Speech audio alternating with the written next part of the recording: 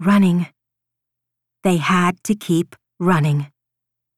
The night was dark, the cold so bitter that it pierced straight through to their bones, but still they couldn't stop, not when death itself chased their heels. "Mama, where are we?" "Quiet, sweetheart." The woman hushed her daughter, looking over her shoulder for any sign of pursuit. "But what about Papa?" the little boy whispered. "What about—" "Shh!"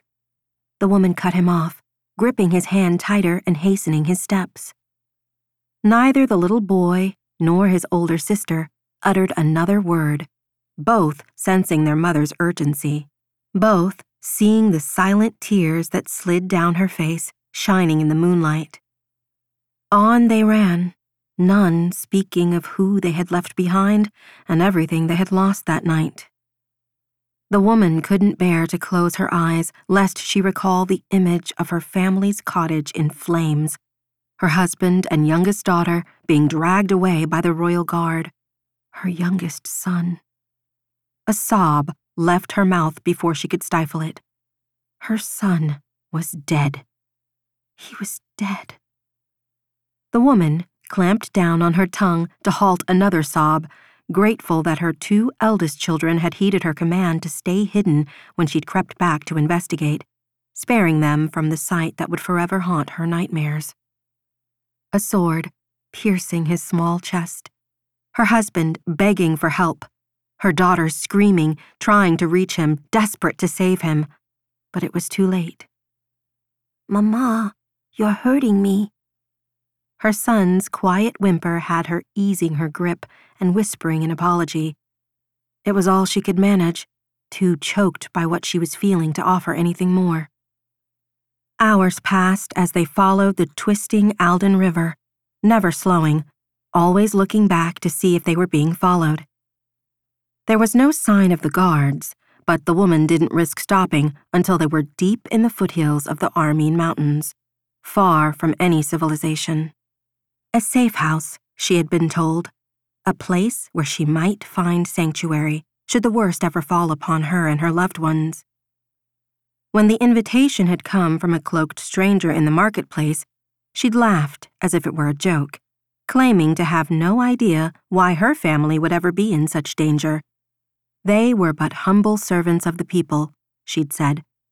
Her husband, the village healer, she herself, a devoted wife and mother. How they had tracked her down, she had no idea.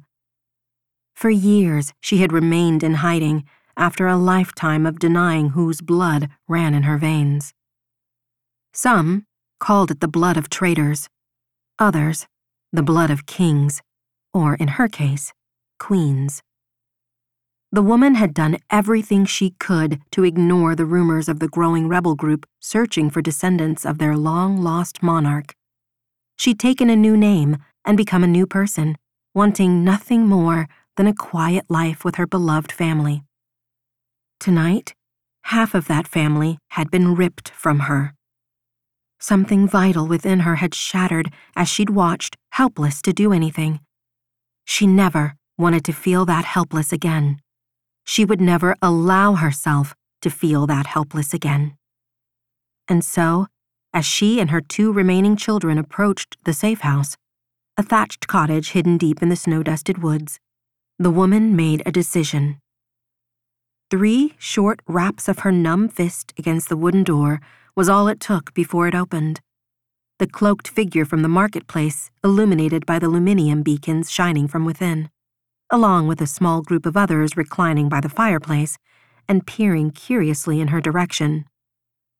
"This is a surprise," the cloaked man said, his hood pulled back enough to reveal his weathered features as he took in the woman and her 2 shivering children. The woman raised her emerald eyes to his, gripping her son and daughter tighter as she said, "We're here to join you." Those in the room beyond froze like statues, but the man merely angled his head and repeated, "Join us?" "I know who you are and what you're after," she stated baldly. "You won't succeed without me." The man arched an eyebrow, as everyone behind him seemed to hold their collective breaths. And what would you want in return? The woman recalled everything she had suffered through that night, still hearing the screams, still seeing the blood, and whispered one word: vengeance. A slow smile stretched across the man's face before he sank into a deep bow. Then please come in, Tilda Corentin, he said, as those in the room stood and bowed in return. Your rebels have long been waiting for you. Swallowing back her doubt, the woman and what remained of her family stepped over the threshold. No longer would she be called Tilda Meriden. No longer would she or her children deny their bloodline, the blood of traitors and the blood of queens.